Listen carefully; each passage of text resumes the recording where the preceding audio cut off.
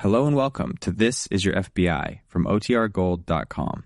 This episode will begin after a brief message from our sponsors. The Equitable Life Assurance Society presents This Is Your FBI.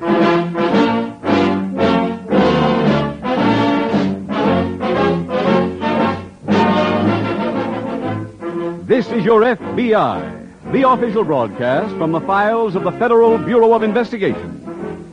Presented transcribed as a public service by the Equitable Life Assurance Society of the United States and the Equitable Society's representative in your community.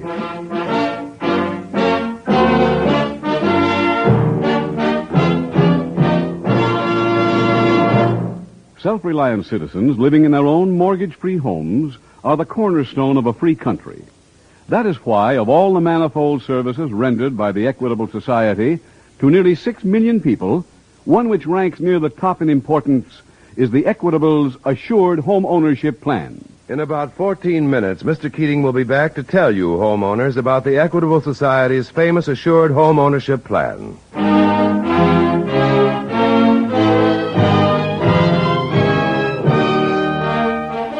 Tonight, the subject of our FBI file, bank theft. Its title, The Penny Lender.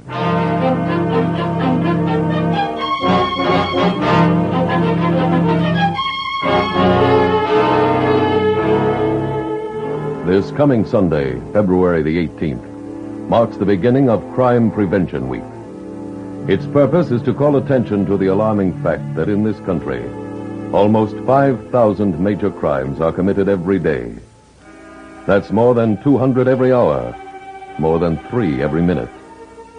The problem is made more difficult because as fast as the FBI and local law enforcement agencies succeed in putting seasoned criminals behind bars, new recruits step in to swell the criminal ranks.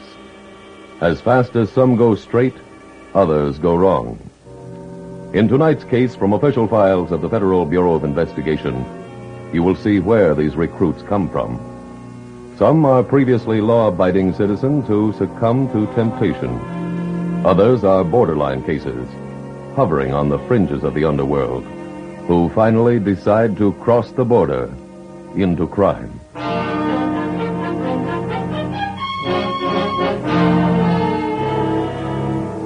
Tonight's FBI file opens in a narrow alley just off Skid Row in a Midwestern city.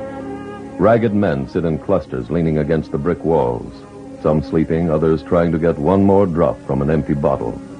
In their midst is a neatly dressed elderly man with a small notebook in his hand. As he looks around, one of the derelicts rises and approaches. Morning, Mr. Page. Well, how are you this fine day, Twink? Oh, broke. Naturally. Nobody ever comes to see me when they're solvent. Can I have some money? Now, let me examine my records.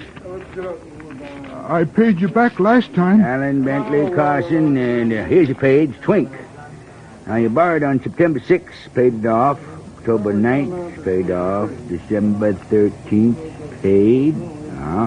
Yeah, Twink, your account balances. So here's your loan. 60, 70, 75 cents. Oh, thanks, Mr. Page. Thanks a lot. You're welcome.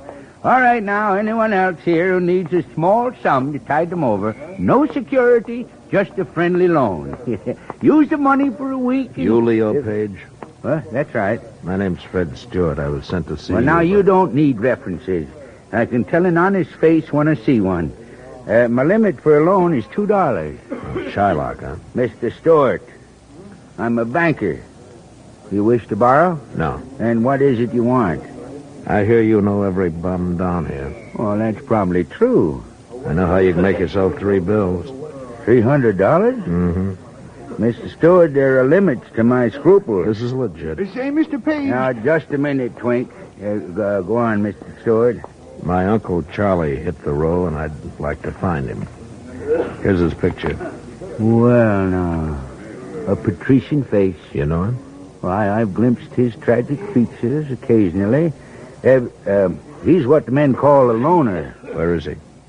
He mentioned a sum of money. It's in my pocket. Well, I'll take a down payment of 1/3. You got it. Here. consider me in your employ. The other deuce is yours when you come up with it. Now, there's a foul-smelling hamburger house near here called Slim's. Yeah, down the block. Yeah, there are tables there in the rear. You seat yourself at one, and I'll join you there in an hour.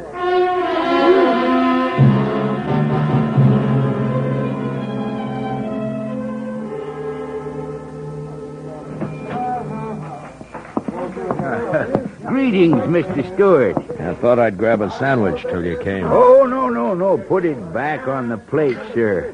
The man who runs this place thinks the pure food law is a myth. Well, that's better. Now, to business. You got some wood? I found him. Where? Mr. Stewart, I'm not reflecting on your character, but you're forgetting my fee. Tell me and I'll pay. Now, I have a peculiar malady. Only one thing loosens my tongue. Money. Suppose you come up with a wrong joker. Mr. Stewart. I took a flyer giving you the yard before. This time you take the chance. That's your last word? Yeah? All right, sir. Farewell. Hold it. Here. 150, 2. All right, now talk. Yeah. Your dear uncle resides at the Star Hotel in room 19. I'll go see him right away.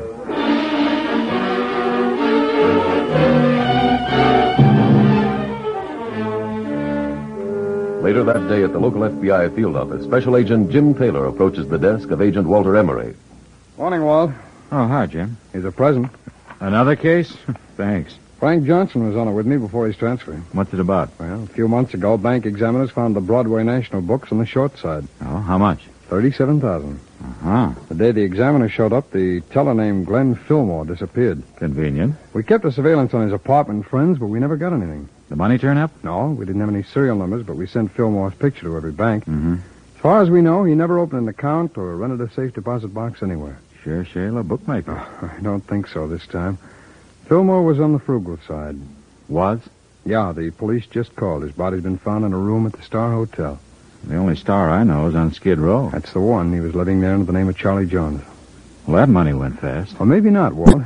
He was murdered, and there was no sign of any cash in the room. Oh, you want to examine the room with me? Sorry, Jim, I've got an appointment. All right. If you get a chance, will you read up on the file? I'll check with you later.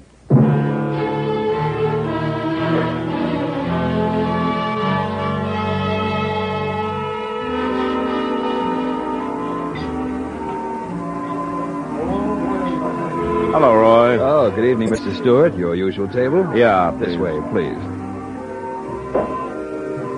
This one will do. Very good, sir. Wine list? Thanks. Did you see our friend? The job's done. Anything in his room?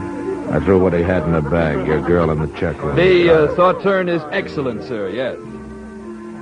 When you go to the check room, there'll be an envelope in your overcoat. I had 300 expenses.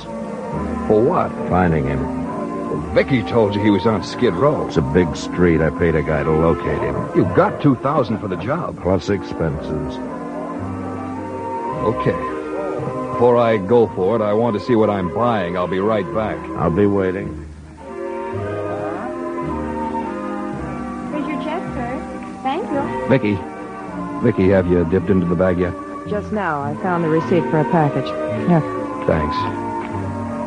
Village Warehouse, October 4th. That's the day he took it on the LAM from the bank, so this receipt has to be for the package of dough. Yeah.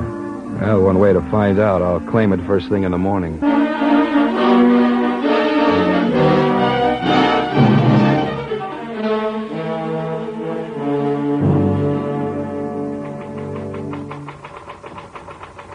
Walt?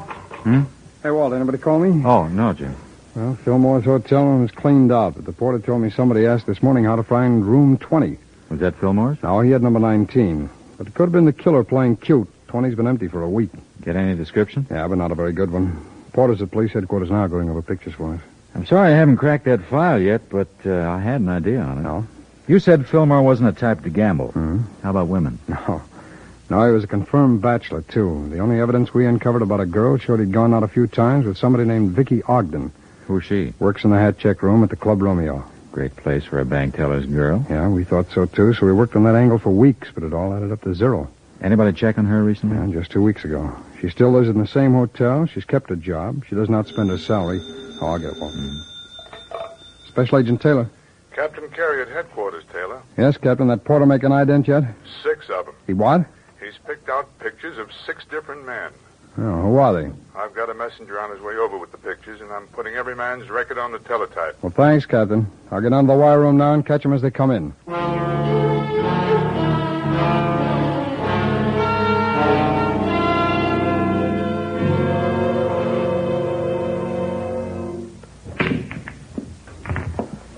Excellent shot, Mr. What? Stewart. I haven't seen a cue handled so deftly in years. Aren't you out of your neighborhood, Mr.